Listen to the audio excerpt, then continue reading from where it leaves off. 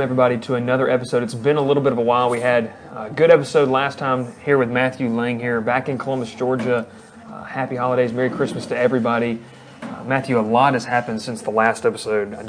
November, the college football playoff. We're going to get into that. It's going to be a lot of fun stuff. We want to thank you for watching today. If you're watching it live on Facebook, if you're catching the recap on Facebook or on YouTube, or if you're traveling by car to some of your holiday destinations and listening to it on audio at SoundCloud or iTunes. I want to thank you for watching, and make sure to like and subscribe as well.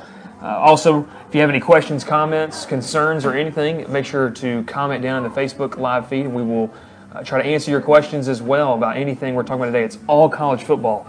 So, Matthew, we're going to get started. College football season officially, regular season over, ended last weekend with Army-Navy game.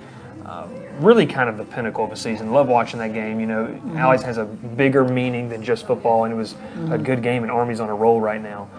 But as we enter bowl season, which starts Friday, December 15th, with kind of those lower-tier group of 5 bowls, a lot happened with the conference championship weekend for us to look and see, wow, here's a bunch of teams that are, 1 through 6, we talked about this before the show, 1 and 2 is dominant.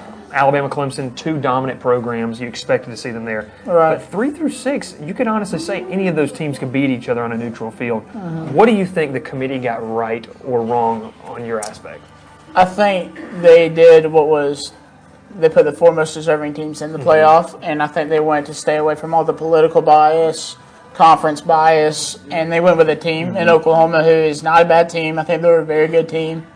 But I think they strayed away from, okay, let's put the 4 best teams. Instead, they went with the 4 most deserving teams. So, and you can go about, different aspects. Okay, well, Georgia had a blowout loss to LSU, so that's probably what put Oklahoma over the hump with Georgia having that loss. But I guess what I just don't understand is why Georgia would go from 5-4 the weekend before the conference championship, play the number 1 team in the country and play them better than anyone has in the country, and they lose a game in the last minute where they've had the lead the entire game. They lose in the last minute of the game. They, fight to the very end, and it's the most viewed game all year, probably the best game, all year, barring the 7 overtime game between LSU and A&M. But I just don't understand how you can penalize a team for playing the number 1 team in the country, playing them that well, and say, okay, you're going to go back down to number 5, and we're going to move Oklahoma up for beating a team that they lost to earlier in the season. And like I said, Oklahoma is not a bad team. No. I think they're a phenomenal team. I just don't understand how you can penalize Georgia for playing the number 1 team and then moving them back down. That's just my opinion. But I think when you look at it, Oklahoma has a dynamic offense. And you can say Kyler Murray can probably play with any defense out there. I mean, he's that talented. And I think it's going to be an interesting matchup between him and Alabama and those 2 dynamic quarterbacks. My problem with it is Notre Dame. Notre Dame's a team to me that Ian Book brings a whole new dynamic to that team. And I think that Brandon Wimbush did not. And so give them credit.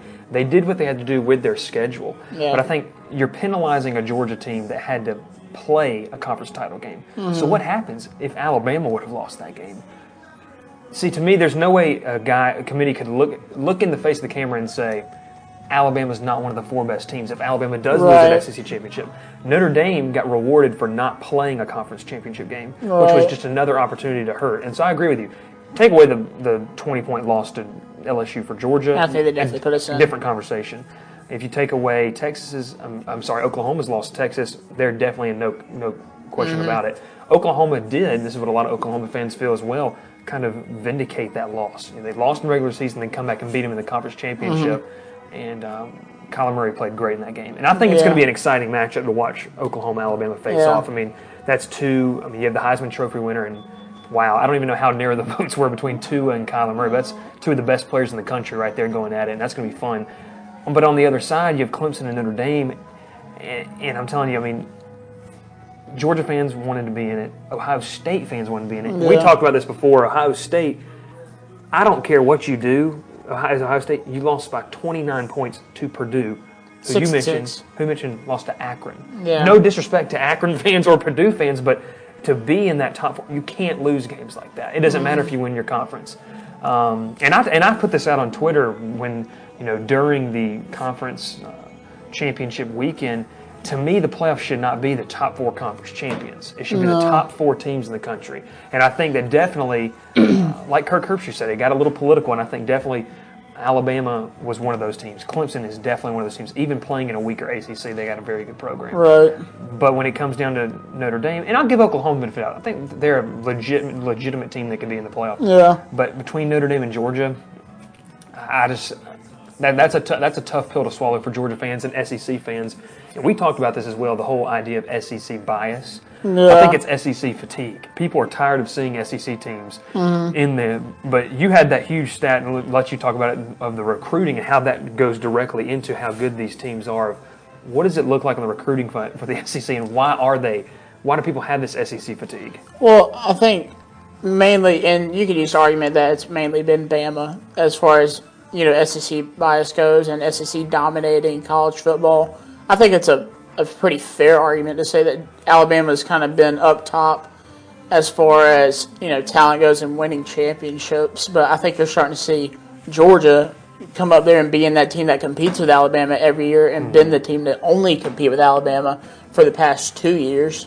And then, like I said to you earlier about recruiting, 10 of the top 25 recruiting rankings. If you go to team rankings on Rivals or 247, you'll see that 10 of the top 25 are from the SEC. 1 Bama, 2 A&M, 3 Georgia. And that says something about the quality of the teams Exactly. you're getting and why it translates exactly to that. I think, like you talk about A&M, they're an up-and-coming program with Jimbo Fisher. We saw they had a close loss to Clemson that they should have won. 28-26. I mean, they should have won that game. Yeah. I felt they had that game. And that's a huge game. And then Alabama, they didn't lose to them that bad, but Alabama's a different machine, and they're a young team. And Kellen Mond is going to be a dynamic quarterback for that team. I think that you just take a look at the SEC as a whole. It's kind of bounced back this year. I feel like it evened out a little bit. People that complained about the East. Florida's got Dan Mullen there, up and coming. You take a look at Kentucky, what they did this year. A veteran team that had played together for 4 years. And, going into that Georgia game, there's a lot of hype surrounding Kentucky. And I think a lot of that might have been a little bit over the top for Kentucky. But, I mean, they had a good team. They had a good team. They finished 9-3, headed to a bowl game. And so a big bowl game. It's going to be fun for them, the Citrus Bowl. And so that's a big step for Mark Stoops in that program. And I think the SEC's taking a leap. Tennessee, I mean, Jeremy Pruitt, he seemed like that was a dumpster fire when Butch top 11 recruiting class. Top 11 recruiting class, and also you finished the season out pretty strong too with a couple big wins. And so the SEC as a whole has gotten better. But when you take a look at the country, I think and we're going to have this discussion as well about UCF. I think for Notre Dame to be able to legitimately, for me to look at them and say, okay, you earned your way into this playoff, join a conference. Yeah, They pretty much play. They play an ACC schedule with being in every other sport. But join the ACC, win your conference title. You have to play that stream because everyone else does, and then they have to do that. And so I think for the Power Five, that's interesting. When you get into the Group of Five, I've been on the side of UCF belongs nowhere near these teams. They could not hold Alabama or Georgia's jockstrap. It just would not happen. I do think, though, and this has brought up an argument as well. I was talking to someone, and they said, well, then what are they playing for? You've won 25 straight games. You've won 2 conference championships. Should the Group of 5 just make their own playoff system? Because then if they don't even get a shot, what are they actually playing for? What are your thoughts on that? I mean, I just think you can't have a 108 strength of schedule. Agreed. I mean, you got to play somebody. And, the toughest games they're playing are their conference championships, and then you could say, oh, well, we beat Auburn team that was supposedly great. I mean, yeah, and I'm not going to use the excuse, oh, well, Auburn didn't care about that game and they didn't show up.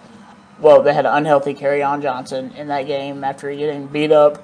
And the Alabama game was unhealthy for the SEC championship game. And Auburn was still a great team. I'm not taking the win away from UCF, but if your toughest game is going to be the bowl game, I mean, because I don't even think they played a ranked team all year. So they played a Cincinnati team and ended up they were like ranked 21, but we all know Cincinnati's not a powerhouse. Yes, in the country. And this is also I was talking with the same person. We were talking, what Power 5 team is going to schedule them? Exactly. I mean, that's the problem UCF sits in, because they can't go out and say, oh, we want to schedule Georgia for a home and home. Georgia's not going to do that, because if they lose, it looks bad. Yeah. Clemson, I don't believe, will do that. So they're going to. Do I think we'd lose if we played them? I don't think, but I'm saying the risk, is it worth that for UCF? And so it's an interesting debate, and that leads us right into the next thing. Do you think the playoff should expand? And if it does, what is the timetable for that? We've seen a lot of reports come out recently that they're going to have, the committee's going to have a conversation about a 6-team or an 8-team playoff. But at what point is too much where you're letting everyone in? Well, I don't think this should turn into March Madness, and we put in like six. Obviously, you can't put in 64 teams. But like, don't put in like 25 teams. Like, I don't think it should go to that. I think 7 or 8 is the very max you should go to. With getting a first round bye for the number 1 seed, or just doing 8 teams and 1, 8, 2, 7, 3, 6, 4, 5. I just think that's the best way to do it, and then take out conference championships, because when you have conference championships like the SEC championship deciding who goes to the playoff, I think it's just kind of bushling, in my opinion. Yeah, well, because I think it takes away. And you said this on the ride over here actually, and I was like, I haven't heard that argument before, but you say that it kind of takes teams out of the running because it ruins. Because say if Georgia does come in there undefeated and Georgia loses the same way to Alabama, Georgia's sitting at what, 12-1? Yeah, with a 3-point loss to Alabama, or a 7-point loss to Alabama, and you're saying that they're not in the top 4. It acts as a playoff game, and I get that. So the argument is, well, you should win your games. Well, then it gives teams like UCF a chance because they're 7 seed.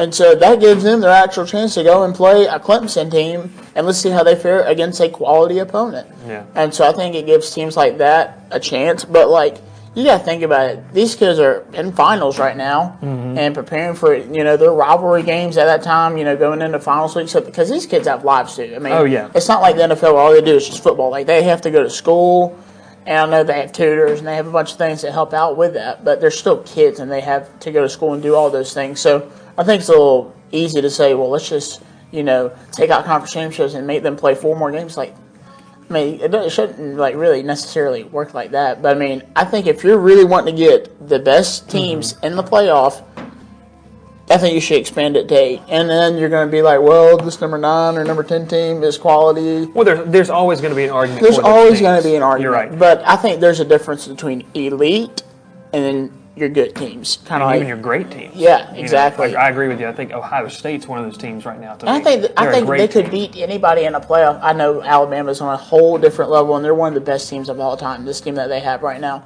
but I think Ohio State can very well compete with any team in the country. And I know they're one of the more inconsistent teams in the country, but I do think they have the talent to play with everybody, because I'm pretty sure they had like a top 5 recruiting class last year. So, a Heisman candidate quarterback. Will Menace comments. Will Menace was supposed to be on the show today. He said UCF played Memphis twice and beat them twice. # respect for UCF. They did. Respect. And Mackenzie Milton, fantastic football player. Whether absolutely. It's a group of 5, FCS, whatever it is he's playing. Yeah. Obviously he's playing group of 5, but whatever level, the kid's a great football player. And prayers go out to him for his injury that he had and everything, and as he begins a tough road to recovery. But, I mean, watching I didn't get to watch a lot of that conference championship game. I was keeping up with it, but they came back and won a game and were down a lot at one point. And so with I think that's something QB. With a backup QB, and that's going to be interesting. They face off against LSU. And that's going to be an interesting bowl.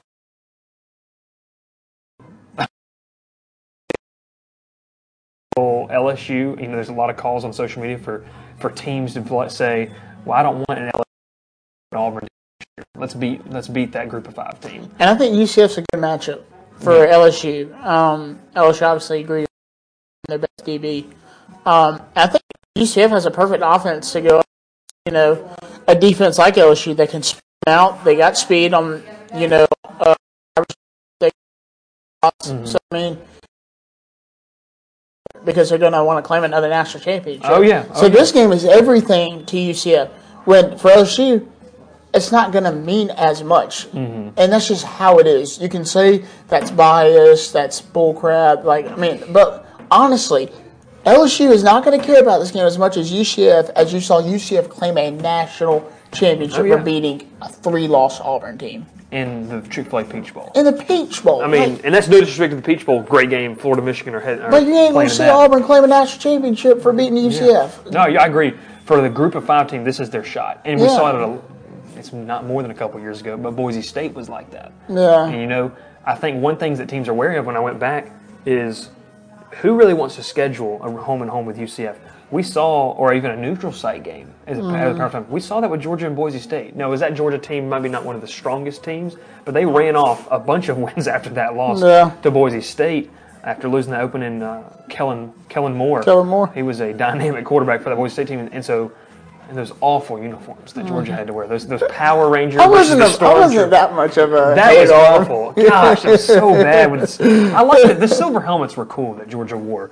But those red and black Power Rangers. That's what everybody calls them. Yeah, the Power Rangers versus the Stormtroopers. Because my opinion is, if I had to wear those, I think they'd be sick. Matthew would look really good. Comment below if you think Matthew would look good in the all-red Georgia uniform. We need to get somebody on that pronto. Will Manis says UCF 31, LSU 21. And I agree. I think that's a good matchup. Maybe not the exact score, but I think it's going to be a good game. We have a mediocre offense. LSU, so you're basically banking on their defense to kind of keep them in the game, and but without Mackenzie Milton, how would this freshman step up? I would take LSU in the game, but if Mackenzie Milton were healthy, I think just like they did with Auburn game, that was their national championship, so they have a lot to play for, and so I think if Mackenzie Milton is healthy, I know we're playing the what if game, I would take UCF to win that game just because of how their offense can spread you out. They're very fast-paced, and I know LSU's defense is a great defense, but it's different when you're going against SEC opponents that want to run the ball down your throat and, not kind of spread you out as much as UCF does with the hurry-up offense. Trent Griner from down in Moultrie, Georgia says, that's my roommate, good friend of mine, Trent Griner, near Colquitt County, and I don't know if they won the state championship last night. Don't remember. Trent can throw that in the comments, but they played last night at the Mercedes-Benz. And talk about, as we switch from this whole college football playoff conversation to recruiting. Early signing day is next Wednesday. It's a big day. And I think what is really cool I've had the opportunity to cover last year's and we'll do this year's as well. But looking at that is going to be very interesting because you talk to coaches and guys that do this for a living. How does this early national signing day? And I was talking with Ben Moore, covers Georgia State with 24/7 Sports, and he was saying this is an interesting conversation because it almost forces Power 5 teams to offer these kids earlier. Yeah. So because Group of 5 schools can pick them up. For example, Georgia State signed a kid, an offensive lineman that had an offer from Clemson, but Clemson was kind of wary on where the offer was going to go or not. Well, and before they changed the signing period, they would have the full cycle to do this. Well, now he's going to sign next Wednesday with Georgia State and go ahead and take that, whereas he was unsure what Clemson would do. And so I think it's an interesting change. This is the second year they've done this. I think it's going to be really interesting to see what guys, we know the number one recruit, Nolan Smith, reaffirmed his commitment after pretty much playing with everybody's feelings on Twitter with all his visits. But, talking with some guys, why would you not take your 5 official visits? I mean, essentially someone's saying, Matthew, I'll pay you to come take pictures in a cool uniform to show you around the entire facilities and all this stuff and get your family to fly out here for free. Take them. I mean, if you're a high school kid, take those 5 visits. Yeah. Doesn't matter if you're committed or not. But what do you think? You think any big surprises on National Signing Day? You talking about some guys beforehand. Any predictions for you of who's going to go where? I think I'm sticking in the SEC just because, I'm a big Georgia fan. I follow Georgia football pretty hard. I think guys to look forward to Kobe Dean, Evan Neal, 5-star offensive lineman, Trey Sanders. Alabama and Georgia, that's going to be a big one. Yep, Trey Sanders, Alabama, Georgia, number 1 overall running back in the class. So I think you'd see a lot of Alabama, Georgia recruiting battles with Georgia winning a big one in Clay Webb and a 5-star center out of Alabama. I'm trying to think of the city he's from. Well, that's also the second straight. The number 1 player out of Alabama has left the state. And so that's interesting, too. Not to say that Nick Saban's losing it because he's doing very well. Yeah. But it's interesting to see, that Clay Webb's going to be going to Georgia next year. I think as well, you take a look at what early signing day does. It allows these kids to kind of go ahead and get it out of the way, which I know is a big thing for some of them. Also early go and get in the system, practicing with the team so you can figure out the playbook. Because that gives players a big head start, going into spring practice and, summer practice. I mean, that gives kids a big head start because, guys like Big Cleveland did it. Justin Fields did it, even though he's got an amazing quarterback and Jake Fromm ahead of him. But getting that head start and getting in front of the playbook that early, I think that's just a huge advantage for those players. You talked about getting that advantage. I mean, they're going to graduate high school in December. Mm-hmm. Justin Fields is a prime example. Practiced with Georgia throughout the national championship practicing. Yeah. Wow. How valuable is that? I mean, I know it's just practice. For Jalen Hurts. For Jalen Hurts. Scored 0 points and then beats us next year. So, what the heck? Exactly. Wow, yeah, that was a tough pill to swallow for Georgia fans all around. I think the early signing period is going to bring us some excitement next Wednesday, and then obviously the one in February. Right. It's going to be the national sign day, the one everyone knows and loves, a holiday essentially for college football and recruiting fans. I know it's crazy to think that we, drool over these 17, 18-year-olds that are just putting a pen to paper and hoping they come to our school, but it's definitely a phenomenon that's going to be really tuned into on that day, and we're going to provide you some updates as well, probably even do a show just recapping that next week. It's going to be very big and some big recruits. And we talked about this last night with Will Manis. He was not able to be on the show once again, but how recruiting translates to talent on the field. Mm-hmm. And this is an interesting conversation that you and Will had, and I'll let you just open the floor with it. But recruiting, to me, if you look at who's had consistency, was the biggest thing that you said. Consistently being there. And I think Alabama has proved that. Georgia's starting to get there. Yeah. I think over the past 3 or 4 years they've had top 10 recruiting classes. And under Mark Richt they had a lot. Yeah. But when you see the elite programs that are in the college football playoff, it translates directly to recruiting and the consistency of how long they're there. Well before they have that run of dominance. Right. But yeah, I mean, you talk about who are some teams that you feel don't quite are on the cusp that could maybe do a little bit better. I know one of them, and this is going to make a lot of fans here in the Columbus area mad, but go ahead. But I think Auburn, obviously, is one. I know Gus has had top 10, top 15 recruiting classes, and like I said, I talked with Will about this last night. But I think actually developing players and bringing out the best in them with their talent and their set of skills, bringing that to the table and making your team the best as possible. I think Gus Malzahn has a good system, but I think it's only good for teams until you get to ones like Alabama. Because Kirby Smart and Nick Saban are going to figure out that high school offense with the 10 plays that he runs, and then he does those trick plays in the first and second quarter, and then the second half it's figured out he has nothing else to run. So I think it's a smart system, but it's not broad enough. I think you have a set number of plays to run, and once you're done, it's just like, well, what the heck do I do? I think that's starting. I think it's starting to show, and it's a tricky offense. People don't like going against it. Just like Georgia Tech. I know Georgia Tech is 7-5.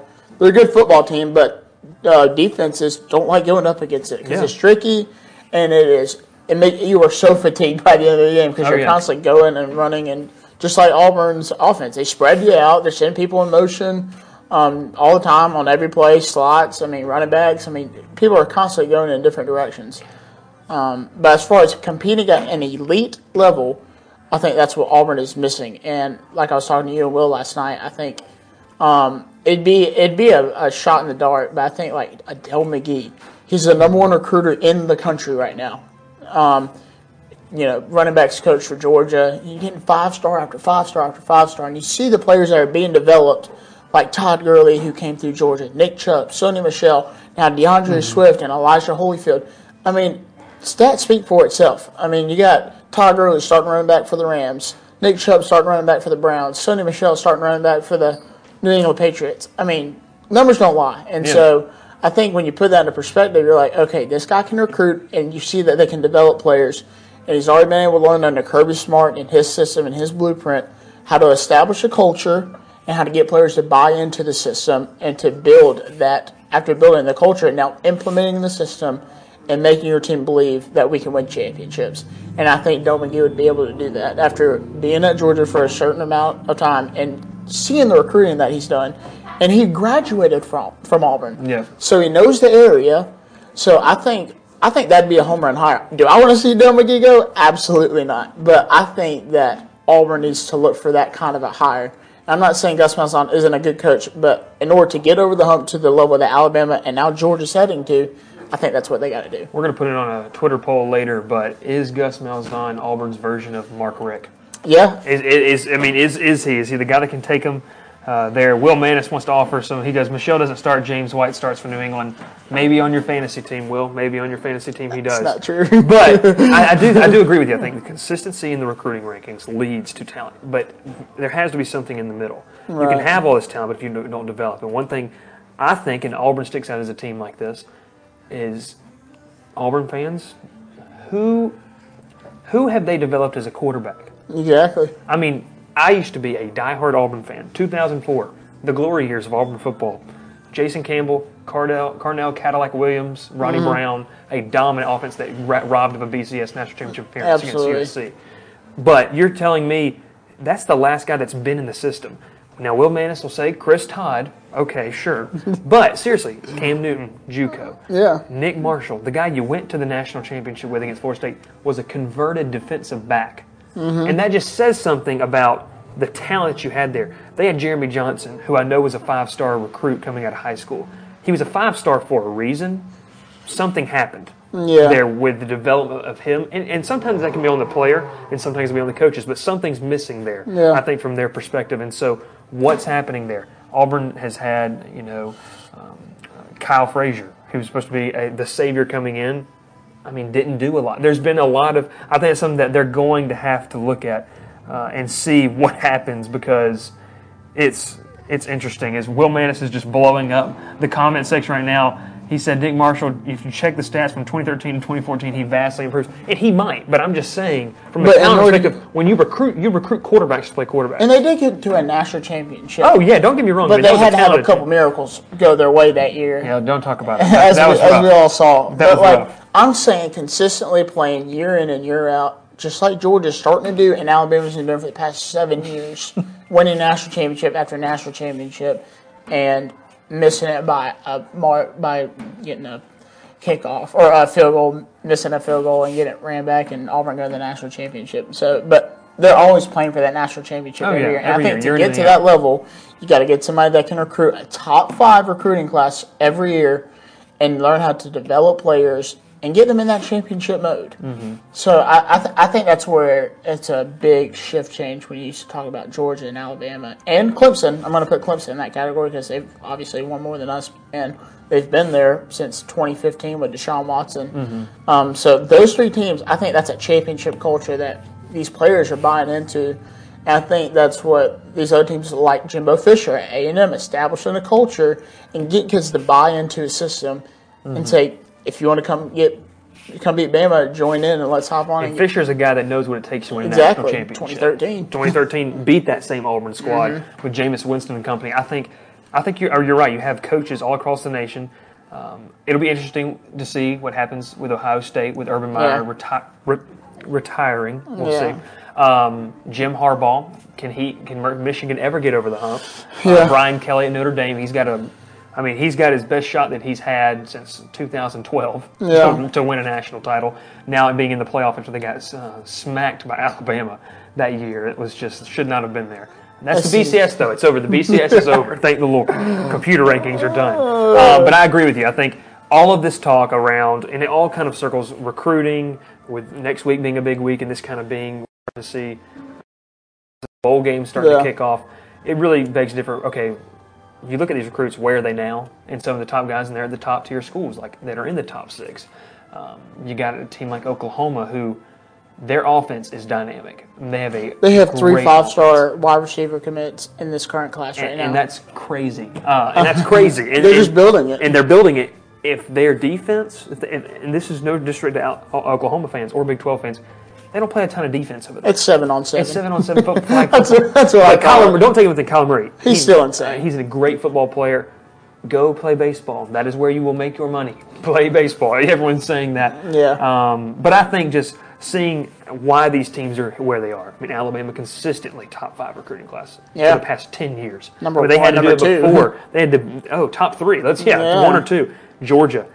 Ever since Kirby's gotten there, they've had been top 5. Top 5. And you're seeing, last year they went to the national championship. This year they're 1 game away from the playoff, arguably a playoff game they played in Mercedes-Benz.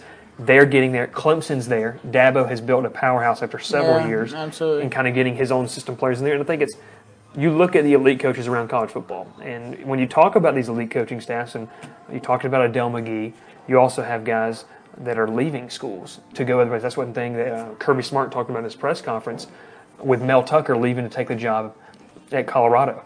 Yeah. You see, when you have an elite coaching staff, this is going to happen. Yeah. Alabama's offensive coordinator also, he left. I think it's interesting. Will Mannis is commenting once again. I'm pretty sure none of the Big 12 teams played a single play this season with only 7 players on the field. I mean, yeah. You're correct in that. Might as well be. But I think you see the elite coaches where they're going, and you see a guy like Nick Saban. He's got coaches here. He's got coaches there. I mean, you just. Well, I think another credit to Dabo. You know, they had Deshaun Watson there for 3 years, and the system that they kind of had on offense with him, and now Trevor Lawrence. It's kind of different as far as QB style goes. I know he can run a little bit, but they didn't miss a beat when Trevor Lawrence came in there. And I know Kelly Bryant was their guy for last year, and they made it to the playoff, and they turned to Trevor Lawrence, who they feel like has a better style of play, more talent. They don't miss that beat. I mean, they're undefeated going into a playoff game with Notre Dame, which I think Notre Dame does play them well in the playoff, simply because Clemson hadn't had a schedule all year. Yeah, Clemson, the ACC has been a down year, obviously. And you saw that game with A&M where it came down to the wire. And that was a good game. Exactly. A&M has an underrated defense, I feel. And don't get me wrong, Clemson's way more talented than Notre Dame on both sides of the ball. Defense, the entire defensive line is projected first-rounders with, a top freshman in the country at Trevor Lawrence at QB. And then with the running back, Etienne, or I forgot how to pronounce his name, but with a stellar running back. And great wideouts in Justin Ross and T. Higgins. Local product Justin Ross. So, I mean, they are talented all across the board. So, I think they beat Notre Dame, absolutely. I think Notre Dame plays them tough. But I'll be interested to see how well they play Alabama. I think they'll play them well, just because how deep they are on both sides of the ball. Yeah, that defensive line is going to have their work cut out for them.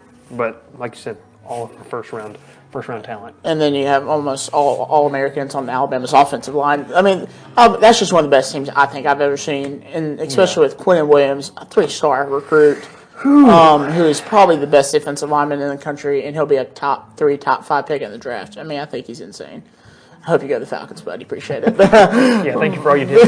Keep playing at Mercedes-Benz. Yeah, but I do think Clemson is going to be able to compete with Bama whenever they play them. I'm not saying Oklahoma doesn't have a shot, but I'm also saying Oklahoma doesn't have a shot when they play Alabama. Kyler Murray's an electric player, and he won the Heisman for a reason, but I honestly it's a different animal. Alabama could score 80 points at will. That's the thing. Alabama can go in there and say, okay, you want to do that? We'll do the same thing, but we'll have a better defense. Exactly. I think they can get more stops than Oklahoma's defense. But, Trevor Knight at Oklahoma, when they played in the Sugar Bowl, I think it was in 2008.